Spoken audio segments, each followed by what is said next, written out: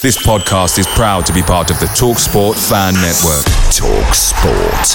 Powered by fans. The TalkSport Fan Network is proudly supported by McDelivery, bringing you the food you love. McDelivery brings a top-tier lineup of food right to your door. No matter the result, you'll always be winning with McDelivery. So the only thing left to say is, you in? Order now on the McDonald's app. You can also get reward points delivered too. So the ordering today means some tasty rewards for tomorrow. Only via app at participating restaurants. 18 plus. Rewards registration required. Points only on menu items. Delivery fee and terms apply. See mcdonalds.com. The TalkSport Fan Network is proudly teaming up with Free for Mental Health Awareness Week this year. As football fans, we often pride ourselves on knowing everything, from which substitution can turn the game around to the quickest route home to beat the crowds. However, when it comes to discussing feelings with our friends, we might not always feel as confident. That's why we're here to equip you with the right tools so you can reach out to those who can help.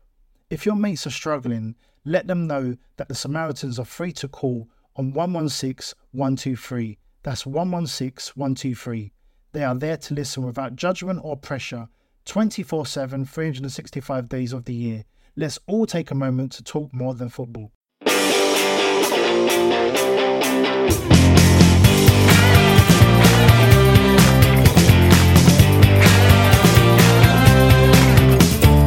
Hello and welcome to the preview show. I'm Chris Hambling, not Terence Ford, and I frankly don't really know how to host this show. But I am joined by a man who knows how to be on this show, and it's Sam Hesketh. Hooray! Hooray, yay. I guess we should explain Terence is, well, you can say what Terence is doing, because I would talk dismissively about it. Well, Terence has not been living in his house of late because it needs to be decorated and because he's got things going on which have shortened the timeline for it to be done. He's got a lot of that going on. And I think it's decorating related, isn't it? Yeah. I'll be honest with you, my reading of our Back of the Nest WhatsApp chat has dwindled in the last couple of days because I've legitimately been doing work. So no, that's fair enough. I just see it as evidence that Terence just simply cares about himself more than our listeners, and that's the polar opposite of me. All I care about is our listeners. Their well-being. And here you are at short notice, rolling in to help out. Yeah, not only am I speaking and hosting, but I'm also recording as well, like a champ. Chump, one of those two things, isn't it? So this usually starts with a discussion on drinking, and I believe you're sticking to type and you are drinking. My name is Hans. Drinking has ruined my life. I am. So what we'll do for regular listeners is we'll pretend that the Heineken swear word audio is played. And normally this would be the time where Albert says he's drinking Heineken. Yep. And Terry will talk about, moss-flavoured light IPA, something or other. And basically I just come in, it's one of the 3 beers that I usually drink because they're available at the supermarket. So today I'm drinking Asahi, which is quite nice. But as I was mentioning before we started recording, I actually had quite a lot to drink yesterday, and I'm not sure that drinking a beer now is the best idea, but I'm doing it. Yeah, so we'll see where it takes me. Exactly. One of 2 things could happen, couldn't it? And either should be relatively entertaining. So, fingers crossed. Now, you have just reminded me, I forgot to mention that Albert wasn't here either. And that's a very late thing, unfortunately. So, but fingers crossed he will be back with us fairly soon. That sounds like, he's got a major illness or something. It's not that. Yeah, I mean, he usually he's just away on holiday. Yeah. But we'll give him the benefit of the doubt on this one. Yeah, just on this occasion. In terms of drinking, I am, because I'm from the review show, and we're a bit more hardcore, aren't we? I am drinking straight Bushmills. So bloody hell. Last time I did that on a show, I got what I would class as accidentally drunk and couldn't read the outro. So fingers crossed something similar goes on this time. Yeah, this is shaping up to be some episode. Absolutely right. It may well end up when we were planning for it to be shorter than a usual preview show, given that there's only two of us. And let's face it, we haven't done any preparation, really, have we? So, but we don't need to tell the listeners that. I mean, I have, but I didn't need to. I could, whilst we're inner monologuing outwardly, I suppose it's not an inner monologue, is it? Monologue. What I will start with is the last show that we did. I mentioned someone that I work with who was doing dry January, but had a drink 2 hours into New Year's Day. So I think he failed after 2 hours, and he's adamant he didn't. And he is demanding, not asking for, demanding an apology. So I just want to start off the show by saying that he's not going to get one because I'm right. Well, and this is the same person who I have beef with because of yesterday's quiz night at the university that I work at. So if anyone's interested in that, I'm happy to tell them. Do we think it's worth doing? I think we could do. I mean, for a start, it sounds like you really need to start giving us more information about this person anyway, about where they can be contacted, where they live, what their general preferences in life are, just to really start to escalate this. I will say that he supports Manchester United. Ugh. From Manchester, though, right? Absolutely not. Oh, shock. He's from Dublin, and we had Irish beef. I've got many beefs with him. We had Irish beef because two of my mates at Palace are from Cork. So if I have any allegiance to an Irish city, it's Cork. Mm. So he doesn't like that. Apparently Cork and Dublin have their own beef. But yesterday we had a quiz night, as I say, at the university I work at in the student union. And he was on a different team to me. He was on the same team as my wife, who works in the same office as me. And they were, giving me some abuse about how they were going to wipe the floor with us and all that. But one of the things you had to do was obviously make up a team name, and we were told that there will be a prize for the best team name, which turned out to be a bar of chocolate, which is no small prize. And so anyway, my wife and this guy's team won best team name, and I'm not happy about it. I'll be honest. So their team name, which they Googled, they didn't think of it themselves for a start, was I Am Smarticus. Right? Not a terrible name, not the worst name I've ever heard, but my team's name was Current. It was a little bit edgy. Okay. It was Wuhan Clan. I mean, yeah, that's good. You've done, yeah. I thought so. The person who decided that the woman who was setting the quiz was a homely looking 50-year-old lady. Lovely lady. Probably doesn't understand what the name is, and I think that's why we didn't win. Yeah, you were too contemporary. That's what happened there, and we were. And I then walked into being told that their team had won the entire competition, which is not true. I don't want to be petty, but I'm not having it. You seem pretty. So, I've got to say, go on. I mean, if you're going to Google a quiz team name and you don't select quiz team at Aguilera, I mean, what is wrong with you? That's a good one. Well, I wanted my team to be called Quiztal Palace. I mean, that's But no one else on my team gives a shit about football, so I went with Wuhan Clan. I went with the coronavirus instead of my football team, both of which can be. I was going to say can be lethal, but we can't, can we? I don't know.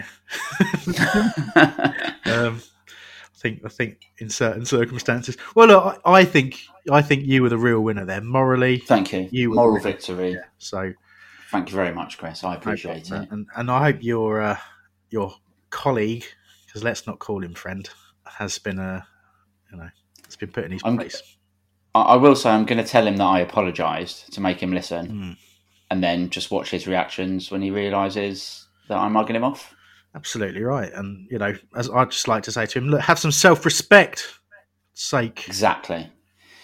So I appreciate the support on that, and I will keep regular listeners up to date on what nonsense he's talking next week. Well, I can't wait to tune into that.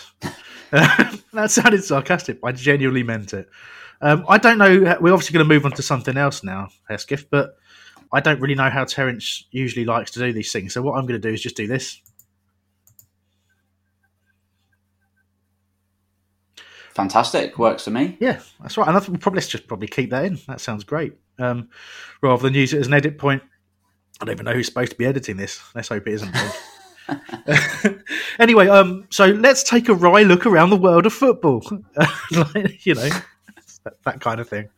And obviously, Man City, big news this week, booted out of European competition from next season for 2 years, apparently. Whether that sticks, we're not going to be so sure, are we? But quite dramatic news. And you know, I don't know if you're in the camp of finally looks like something might be being done to correctly apply FFP, or whether you're in the camp, which I might be in, of, you know, they're not even applying rules consistently.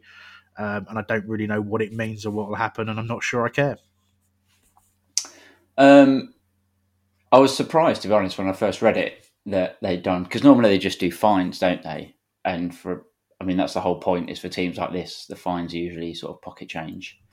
So I was surprised when they got the ban. I'd be surprised, even more surprised, if it's upheld, to be honest. Or, you know, maybe it'll come down to a year, but I'd be surprised if it's 2. I think you're right. I think consistency needs to be a lot better, because I'm sure there are many teams who are doing similar things, you know, getting loans from sort of themselves and sponsoring something and naming rights something else to sort of get around it. Because, you know, Man City can't be the only team doing it, No. especially with the amount of money that's new money that's coming in over the last 10 years, whatever it is, 15 years from dubious sources, you know. So whether this is the sort of the start of it, you know, the Jenga pulling the block away from the bottom of the Jenga pile and it all falls down, or whether it's just like, you know, a one-off, we wait to be seen. But yeah, I think if they're going to do it, they should do it properly and consistently, like you said. I think what concerns me is that obviously the kind of type of activity that they've done, you know, as you're saying, could be repeated, but probably on a lower scale at some smaller clubs. You know, look at our way of operating, of trying to generate enough income to kind of buy players, pay wages, all that kind of stuff. We're at nearly 80% of turnover on wages, really struggling unless people somehow find a way of putting money into our club. And by not doing it, we're not competitive really in the transfer market at the moment. And you look at all the clubs that are very competitive in the transfer market at our size, even in the division below, quite clearly they can't all be conforming to FFP. And personally, I just think, what's the point? The point of financial fair play was to find a way of levelling the playing field. But, you know, it's been often said by other people, you know, who analyse football, saying that really all it does is protect the elite further, because it prevents smaller clubs from sort of spending at the levels that they need to kind of make that progress. So it just feels a bit weird to me. I don't, you know, I think there's the, you know, the aspects of looking in from afar and thinking, oh, wouldn't it be amazing if they got relegated, or, you know, what will Pep do if he can't be in the Champions League? You see Champions League for a couple of seasons, so you're looking at that aspect and thinking it might be an interesting spectacle. But yeah, I don't necessarily know if it's good for the game unless we can get to that level of consistency. But there you go. All right, well, it's worth talking about, wasn't it? Just a little chat. There's some wonderful opinions from both of us. I think we're gonna change the world with this kind of stuff. So I think next up, we can't help but refer to this winter break that we've been on. I've enjoyed it, and as you might be able to tell, I seem to be a little bit rusty in terms of hosting podcasts. But what have you been doing yourself without football?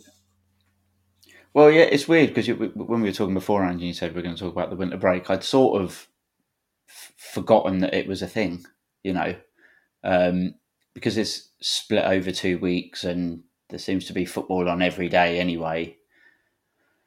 I was just sort of quite happy that, you know, I'd have a week in between Palace being crap and losing. So yeah, what have I been doing? Well, actually, I'll give them a little shout out because I can tell you what I've been doing. I, as some people may know, also go and watch my local ice hockey team, Streatham, Streatham Redhawks. And this weekend we played in a cup final, a two-legged cup final against our big rivals from Gillingham. I actually went to Gillingham on Saturday evening. I'm so sorry to hear that. Yeah, it was grim. I won't lie, it was grim. I went in the cold wind and rain. Got to the ice rink. Obviously, ice rinks are going to be cold to some degree because it's a massive slab of ice. But Streatham's is quite nice, and it's usually only right at the end where you feel a bit chilly. But we got to Gillingham's rink, went in, stood with the away fans. You could see your breath straight away before it even started. I was absolutely frozen. But the good news is we beat them 7-3 away and we beat them 6-2 at home. And it means we won a trophy for the first time in 38 years. Oh, wow. So it is possible. So it's pretty good. I was, because obviously I support them and I really want them to do well. They're not up there like Palace, but I was, to quote Wilf, absolutely buzzing when they won. I was like really chuffed. And then it just made me think, if Palace ever win a major trophy, I think I'm just going to collapse. Listen, mate, I don't know what I'll do. I was there for the Zenith Data Systems Cup final at the old Wembley. I know what it's like. It was the dream. It was glorious, And imagine as well being 1-1 at full time and winning 4-1 after extra time. How many games do you think it would take us to score 4 goals now? That's the first question I've got. Oh, God, don't. You've just brought me back to reality again. That's the last thing I needed. God, that's depressing at the moment, isn't it? It really is. Just, I was on a podcast recording yesterday. Shout out because it's our sponsor. It's the Pitch Sport Football app. Pitch DMM is the app. Do download it. It's again, it's early days at the moment, but there's some great content on there, lots of videos. There's often a video question from DR Kernaz, the DR Kernaz is on there. And there's also ways of, picking your team and doing predictions and all that kind of stuff. So get yourself signed up, download that, start interacting with us on that. It's good. It was almost like I meant to include that there, but anyway, so I jumped on their podcast. I think I was scheduled to be in there for about 15 minutes, but I ended up being on for about an hour with Johnny Solarco and a chap called Paul Schofield, and we had some interesting conversations and talked a lot about one of the subjects we got onto was the FA Cup final, because Mr. Solarco, who was referenced on this podcast last week, but we won't draw too much attention to that. But John's one of my absolute Palace heroes. Love the guy, and obviously was very prominent in my early years because it's the time I started supporting Palace. And he was reminiscing a little bit with myself about finishing third and not getting into Europe and all this kind of stuff. But I had to remind him of Mark Clattenburg, because he referred to some comments that Clattenburg had been making in the press and referred to Clattenburg as a good referee. So I reminded him about the FA Cup and just said, look, don't you remember the FA Cup final, John? When he absolutely screwed us over. It was terrible. And then he reminded me that he was actually first team coach that day. So so both of us had memory failures as well. But he did agree with me that the appropriate thing to have done whilst Pardew was doing his jig would have been to slide in with both feet and take him out. And John regrets not doing that. So good on him. And he blames the entire defeat on that jig, which I think is probably correct, isn't it? Clattenburg, yeah, absolutely fair. Away days are great, but there's nothing quite like playing at home. The same goes for McDonald's. Maximise your home ground advantage with McDelivery. You in? Order now on the McDonald's app. At participating restaurants, 18 plus, serving times, delivery fee and terms apply. See mcdonalds.com. The TalkSport Fan Network is proudly teaming up with Free for Mental Health Awareness Week this year. As football fans, we often pride ourselves on knowing everything, from which substitution can turn the game around to the quickest route home to beat the crowds. However, when it comes to discussing feelings with our friends, we might not always feel as confident. That's why we're here to equip you with the right tools so you can reach out to those who can help. If your mates are struggling, let them know that the Samaritans are free to call on 116 123. That's 116 123. They are there to listen without judgment or pressure, 24/7, 365 days of the year. Let's all take a moment to talk more than football. Now, I did lose my train of thought there. I don't. If I hadn't said as much, would you have picked up on it? No. No. You covered it very well up until the point where you Just mentioned it. Just mentioned it, didn't I? We're doing a good job of just saying everything that's in our head at the moment. I think this is prime time podcasting Well, maybe from both of us. Maybe that's the thing that's missing in the podcasting world. Just two people, no preparation, not really any clue of what they're going to talk about, just saying everything that comes into their head. Oh no, hang on, that's what you do usually, isn't it? Yeah. Let's not change a broken team. No, exactly right. Hey, let's move on to talk about some other stuff. But before we do that, well, no, I'm not. Do you know what? I'm going to save the drum and ballpark sound for the split between this and the actual preview itself. Let's talk about the fact it's the anniversary of the chant "Where the fuck is Speroni?" That was the day where we played Watford. I've completely already forgotten how many years ago it was, but it was this week, an anniversary of it. And the fog at Watford away was just so heavy you could barely see, 10 metres in front, let alone to the other end of the pitch. And it was probably one of our finest moments as as a group of supporters coming up with that chant. It caught on brilliantly. Lots of hilarity ensued, but it was ridiculous to think that we played football in that. But you had a different perspective, Eskif. I did. Unfortunately, I didn't go to the game. There was a reason, which I can't remember, but I found commentary on the radio. I don't know if it was like a BBC thing or Palace Player, whatever that was called. But it was almost as good because basically the commentary team or the commentator couldn't see what was going on either. So he sort of commentated up to the point where they went into the fog. Then you could hear the Palace fans singing about Speroni, and he couldn't answer the question.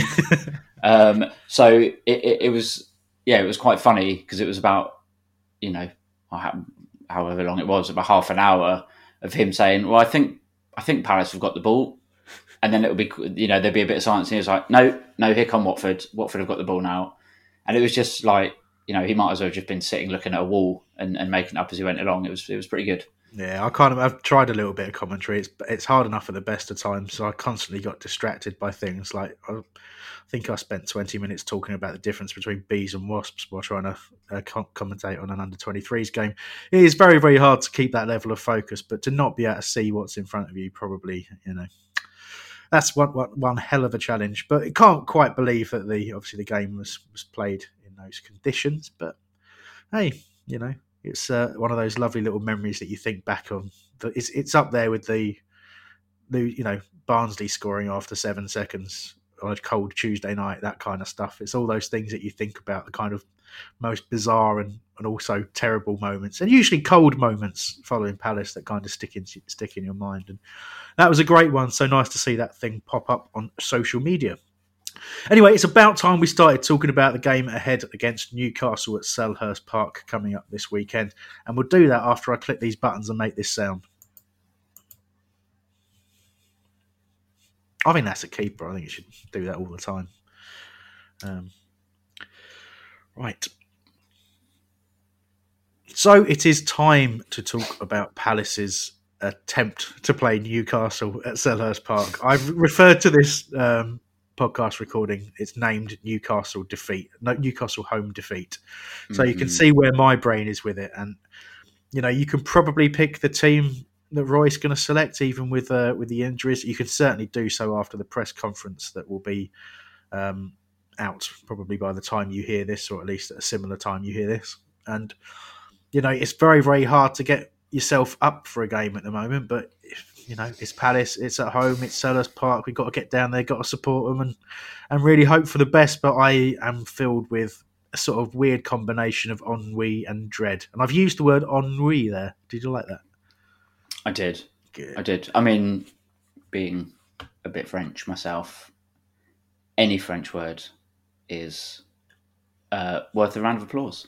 Thank you. I feel special. Did you have a sense of ennui and dread? Yeah, I live my life with a sense of ennui and dread, to be honest.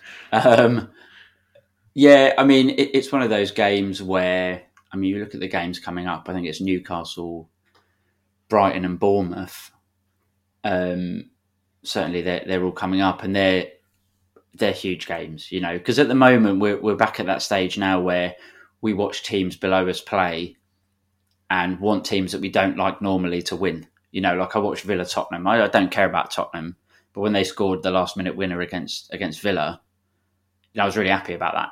Yeah. And you know, you've got teams below us playing each other and they get a draw and you think, well, that's the best result for us. But when you play those teams, obviously you know, it's I don't want to say 6-pointer, but obviously there's more riding on it because you think of how good it would be to put more space between you and them. But with that comes, you know, more pressure and how much worse it is to lose to them than it is to lose to, you know, Man City or Liverpool or whoever. So I think with us in Newcastle, I don't think either team are brilliant. You know, neither team tend to score too many goals. And that being said, I did watch a bit of the Arsenal-Newcastle game, and in the first half, Newcastle were actually playing pretty well. Yeah. I know this is not an Arsenal team that anyone's really scared of anymore, but they did look pretty good, and I think it was only Arsenal scoring two goals in 2 minutes that really killed Newcastle. At which point I stopped watching, so I don't know if the 4-0 was justified or not, but yeah, it's one of those where I think it's two not great teams, and you know, you wouldn't be betting on a sort of 3-3 draw. It's probably going to be a sort of ground out 1-0 either way, or just a tedious 0-0, I think. Well, I mean, you know, the way they played against Arsenal, you know, I suppose you've got to consider it in the same context that we lift our game and play better against the top 6 sides, but that's because our approach very much suits that. But obviously, Newcastle won't, you know, come to Selhurst Park with any fear, given the run that we're on and the way that we've been performing. You know, because to be fair, they'd only have needed to scout us once to know exactly what we're going to do. So I'm sure they probably scouted us more than once, but they won't hold back, and I think we will do what we usually do and try and sit back for the first 45, and then potentially change things and have a go in the second 45 if we feel like it. And you know, as you say, that kind of lends itself to a 0-0 or 1-0 either way kind of thing. And you can't see that changing. We haven't changed the squad. You know, there's been a couple of injuries, but not enough really to force Roy's hand in any major way. And it's not likely to spring any tactical surprises either. And it could come down to a battle that the Newcastle Evening Chronicle picked out, which was, they did a comparison of who was the better player, Alan St-Maximin or Wilfried Zaha. And weirdly, the Newcastle Chronicle went for St-Maximin. Strange. And they based it on some stats. You know how when you select stats that suit your argument and omit other stats and omit general play and length of time in the Premier League and consistency over a number of years. If you omit all those things and just general facts around the fact Zaha's much better, you can kind of prove anything you want, can't you?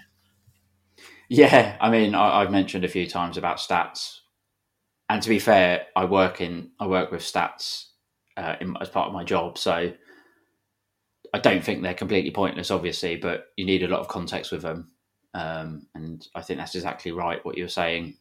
We know Wilf's a better player. I'm not saying St-Maximin isn't a good player by any means, and you know, I think Wilf is still very capable of turning a game, even though his form is not as explosive as normal. But I think one thing that will help if Roy does it, I'm not sure that he will, is, you know, having Andros come back should be a big help, because if you have two legitimate wide men playing, you would think that Wilf would get a bit more space, because if we can get the ball moving a bit quicker left to right, I know all of these things are very unlike Palace, you would have less, you know, you wouldn't have 4 people standing in front of Wilf that he's got to try and get past, which is what it is at the moment. That being said, I mean, against Everton, Roy takes a decision to, instead of bringing on the wide man to cross the ball for Benteke, who I thought had another pretty good game, put our most sort of industrious and effective midfielder at right back, and then bring on Cheikhou Kouyaté. I mean, it really baffled me at the time. By that point, I was sort of huffing and puffing at the telly about the decision, and we don't need to go into sort of Roy's subs too much here, but I think unfortunately it doesn't bode particularly well for Andros getting a starting spot, much as I think it would help us, especially with Benteke playing, to mix it up in that way. Yeah, it's funny as well when you talk about mixing it up. The weird thing is that everyone kind of seems to agree that we should do that, but when you try and suggest like a fairly significant change, where, so for example, I think both McCarthy and MacArthur should be dropped, and that's not because I don't think either are good players, and I don't rate their contribution or anything like that. I just think they're too similar to Luka Milivojevic in stature and style. And if, in my view, we should have two screening midfielders, and I would want Koyate and Milivojevic to be that, because I think they cover each other's weaknesses. And if you're going to have two players sitting, you might as well do that. And then that offers a spot just ahead of them for someone else to be a bit more attacking minded, to get in and around the striker, to drift out wide and support the wide players, to sort of protect them when they're doubled and tripled up on, that kind of stuff. And I think that's the kind of thinking I want to see. But the second you say stuff like that, you can't drop MacArthur, he's one of our best players. And Roy keeps referring to how great McCarthy is. I wonder if he's got a horse in that race in terms of insisting that we signed McCarthy, and then now he's weird that. Well, that's the only thing I could think, because the first few games when McCarthy was coming as a sub and he was sort of getting stuck in and getting in people's faces, you're like, all right, that's good, because we don't have much of that. I like that. But now you're a few months in and he's starting and he's getting a consistent run in the team. And that's still sort of the only thing I can say about him, which is not great. But yeah, everyone's going to have different opinions about which players to drop and which players to bring in. But I think the majority of people seem to acknowledge that there does need to be some sort of change. And that's an issue because, I feel like we were talking about it this time last year as well, where it just doesn't change. Like you say, Newcastle can scout a game. You can probably, scout a first half for about 5 minutes and say, right, well, that's easy. And then just watch the second half, because that's when we're, all right. And I just think, Roy seems to let the shackles off when everything's safe. He did it last year and we played some really nice stuff and scored more goals and went on the attack more. And we were a bit more cavalier, but it was good to watch and we still won most of those games. But he's obviously of the opinion that we need to be safe first before he can do it. And that's the main concern. Well, exactly. And obviously the question is that, are those methods actually going to keep us safe this time? You'd like to think so, but I think the evidence of the last... even if you just went with the last 10 games, the evidence really isn't there that it'll necessarily be enough at the moment. And you're quite right earlier when you pointed out the importance of these games. And the thing is, going back to the Newcastle game in particular, and these games against teams sort of in and around us, I genuinely think if we went a bit more expansive, and I'm not saying gung-ho, like 5 men in attack or anything like that, but I think if we pushed it a bit more, there's a very capable team there. We've not got a squad of crap players. I think we're very capable of pushing, especially pushing up the table, especially in a season where really the standard of the league this year is not brilliant, other than Liverpool, really. And I just think it's a bit of a wasted opportunity. Now, listen, if we grind out a 1-0 win on Saturday against Newcastle, I'm not going to complain about it because we need wins. We need to do something. But I just really, it's more that I think we've got a lot more in the tank that we're not sort of tapping into. And I think, even 1 or 2 changes tactically, whether that's system or players, will be able to get us something a bit more. And I think it becomes more apparent in games against teams like Newcastle, who are sort of pretty much on our level form-wise and the way they play and, that sort of thing. So that's why it's become a bit of a worry as we go into these games, because really we need to win. We probably need to win a couple of them at least, I would say. Oh, definitely. I'm genuinely scared that if we're not as close as to 40 points as we possibly can get to in the next 4 games, I think we're in for a very, very difficult run-in. And you can argue that we might well pull out a surprise result against a good side, as we're more than capable of doing and seem to do every year. But it's not something that you can rely on. And when you can't really rely on on your form in any game, as we can't at the moment, certainly nervous times. And again, we talked about it earlier. We're starting to look around at other results. I'm looking at City beating West Ham as we're recording this, and that's a huge relief, because that's a team below us losing a game that they would be expected to lose, but you always worry that they might pull a result and put you under more pressure. Newcastle, obviously, they're in relatively good shape at the moment, and Steve Bruce was not necessarily the most popular choice when he joined, although obviously being a local lad, got some degree of credit, I guess, with the Newcastle fans. But he seemed really to have sort of turned things around there. And his son Alex, who we had a wonderful exchange with from the terraces when we played Ipswich, and they bafflingly beat us 4-1 in a game where we absolutely dominated. And we sang the wonderful song, Your S and Your Dad's a C, to him, where he... And I know it's traditional to actually use the swear words on the preview show, but hey, I've got class. Fair enough. But he gave us the 4-1 behind his back as well. So a nice little bit of banter there, which I enjoyed. But the thing is, he was terrible, and his dad was... Anyway. He talked about the fact that actually, Steve Bruce has said that he sort of regrets the way he left Palace and the time that he left Palace, and does sort of wonder what he might have achieved had he stayed. And it was interesting to see that come out, because the only other time I saw that talked about was Steve Bruce was writing in the programme for Dougie Freedman's testimonial. I can't remember why. You would have thought it would have been the previous game where they restaged the FA Cup final, but it was definitely the testimonial. And he talked about exactly those words, that he felt it was a great opportunity, Birmingham, and all that kind of stuff. And he just kind of lost sight of what he was doing and what he potentially could have achieved at Palace, and just focused on something different. And it was only after leaving that he kind of realised, well, hold on a second.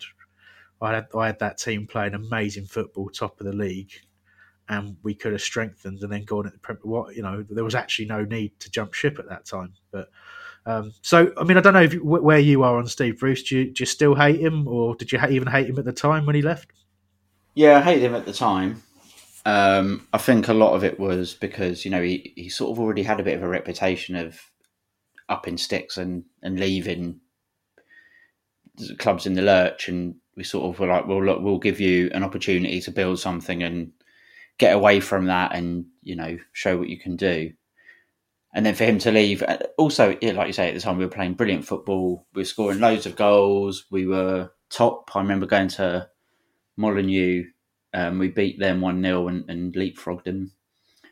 And you just think, well, why on earth would you do that? You're giving up all the support, all the backing we've given you. Obviously, something good is going on here.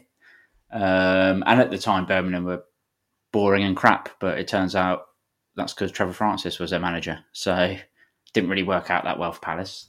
No. And I remember him coming back as Birmingham manager, and there was, he got a lot of abuse that day. Now, I mean, it's a long time ago, isn't it? I don't really care anymore, to be honest. I don't hate him. I just don't. I never think of Steve Bruce. So I'm pretty ambivalent towards him, to be fair. Yeah, shame Albert's not with us. I know he often thinks of Steve Bruce. As a big fan of Steve's books, as I believe is the case. And if you didn't know that Steve Bruce wrote fiction, shame on you. Check it out. But anyway, look, it's a game where we're playing a team 1 point above us. It's a chance to, if we get something off them, to climb the table a little bit. But I suppose your mind can't help but wander back to the corresponding fixture. Was it December, wasn't it? I think it's just before Christmas, something like that. It was, yeah. And obviously Almiron's first goal for Newcastle, because that's what happens to Palace, isn't it? Goal droughts will sort that right out for you. Long periods of time without a win, sort that right out for you. Player ex-player coming back, guaranteed a goal, all those kinds of things. So, we were very generous to Almiron. But, from my recollection, it's an away game, so we tend to be a little bit better in away games because the opponents open up a little bit against us rather than at home where they're a little bit more compact and ask us to break them down and then realise we're not going to even try. So away, we had that little. I think we created. I don't know. It was a lot of shots at goal that we had, a lot of chances that we created, but again, didn't score anything. And perhaps in this game we were a little unlucky. Mm-hmm. But I think, bottom line is it's Crystal Palace 0 again, and it's that was at a time when we were actually playing reasonably well. So you can't help but look at that game and think we're in a worse position and they're possibly in a better one. Yeah, I mean that game was sort of the reverse of the year before. In that Newcastle, the year we won, Newcastle were sort of quite comfortably better than us, and we scored a penalty 10 minutes ago. But I thought this year we actually played all right. I thought we, like you say, we made quite a few chances and really deserved. I mean, arguably deserved a win, let alone a draw. But it's just that case, like you say, we don't create loads of chances, which means that we have to take those opportunities when they come. If you look at the Everton game, we were sort of a little bit lucky with a goal. I mean, I thought Benteke had let it run too far, taken a touch too far, but good. And then the keeper's pulled out an unbelievable save for Benteke's header. And then you could sort of say, well, at 2-2, then, you're taking your chances, you're looking all right. Well, I think that might have made it 2-1 to us, actually. Yeah, I think so. But that's the thing. We're not creating enough chances to be able to win matches. I can't really see us scoring 2 goals in the game, which was fine earlier on in the season when our defence was very, very good and we weren't really letting that many goals in. But now we've started letting goals in fairly consistently, which means that we've got to score 2 goals to win. Yeah. And we're finding that quite difficult. So, yeah, I think it is going to be very tough on Saturday, because I think both teams will not want to be broken down. I think they'll make it hard for the other team to break them down. And, you mentioned that we make it easy to end runs, and that Joel Linton has looked crap every time I've seen him. and now that Almiron's got, broken his duck, I've got a horrible feeling Joel Linton is scoring the winner on Saturday. Oh, there we go. And your prediction against Everton was absolutely bang on as well, wasn't it? So it was 2 weeks in a row. Yeah, I'm quite scared of that. Well, look, I'm going to talk positively for a second about some of the things that potentially could go our way, and then we'll get your prediction and finish with mine, and then we can go, having more than done our job today, I think. So positive things. First of all, winter break. We've had time to reflect. I know we'd had a similar break before the last couple of games as well. We kind of thought we might come back fresh, certainly with some injuries returned. But this time, as much as we picked up an injury to Tompkins, it's more of a chance for people to have been training together, working on plans, working on shape, getting that little bit more fitness through training. Those that are coming back from injury. The break, the sunshine break, will sometimes do people good, will sometimes affect others. Maybe we're in a position where it will be of a benefit to us and it would have cost Newcastle a bit of momentum. You just don't know, really. But going into that game, I think now it's an opportunity. You've got a break, and mentally when you come back from that, you can almost reset. And Roy's an experienced manager, and I'm convinced that he would have done that. He would have said, well, welcome back. Forget everything that came before the break. Season starts now. Let's look at our next games and let's get these points, get this underway, get this pressure off. And if he does that and gets the mentality right, and he's able to start a first half like he starts the second half, and not have us with that impetus, with that momentum when we're chasing a game, try and actually get ourselves ahead in a match and make a positive change to get a goal rather than just hope that you score because you're playing reasonably well, which is my biggest bugbear with him. So if all of those things line up, I can see us getting a result here. I'm not going to predict it. I'm going to predict a 0-0. but I just think we really will struggle to score. But that's where I am. That's as positive as I can get. How about yourself? I mean, it's more positive than me, unsurprisingly. I think, like I said, I think it's going to be not a great game to watch. I think two teams trying their best not to lose rather than trying to win. I just got a horrible feeling that Joel Linton will score, and then we'll miss a couple of chances near the end, and we'll lose 1-0. Well, there we go, and definitely get down the bookies and lump on that if your recent record is anything to go by. Well, that was nice, wasn't it? So just a quick reminder, do, of course, check out our sponsor, Pitch Sport Football. Check out their social media presence and their website. You can get a link to download their app on the App Store or on Google Play.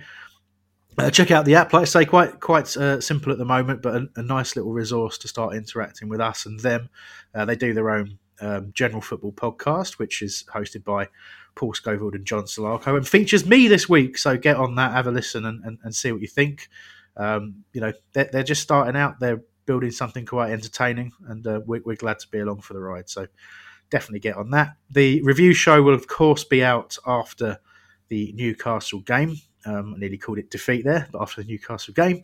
And, of course, Love Sport will probably be out by the time you hear this as well. So it's Nick and James this week, as DR is off in Turkey. If you can believe that, Hesketh, they're going to capture him for national service at some point. They really are. See, he's doing an Albert, and it will all go wrong, and he'll never come home. Absolutely right. But devastating not to have him with us, of course. He could have stepped in today, couldn't he? We could have had DR on the preview show. Imagine it. God, imagine. Oh, dear. Maybe one day. But anyway, thank you very much to me for producing, to Hesketh for joining me. And, yeah, of course, we'll catch you again soon. Bye. Oh, he says up the palace, doesn't he? Up the palace. Up the palace. Yeah.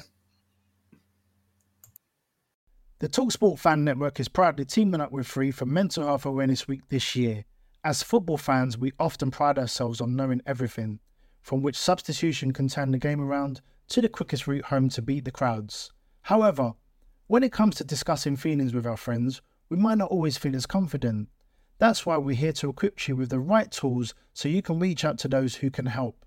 If your mates are struggling, let them know that the Samaritans are free to call on 116 123. That's 116 123. They are there to listen without judgment or pressure, 24/7, 365 days of the year. Let's all take a moment to talk more than football.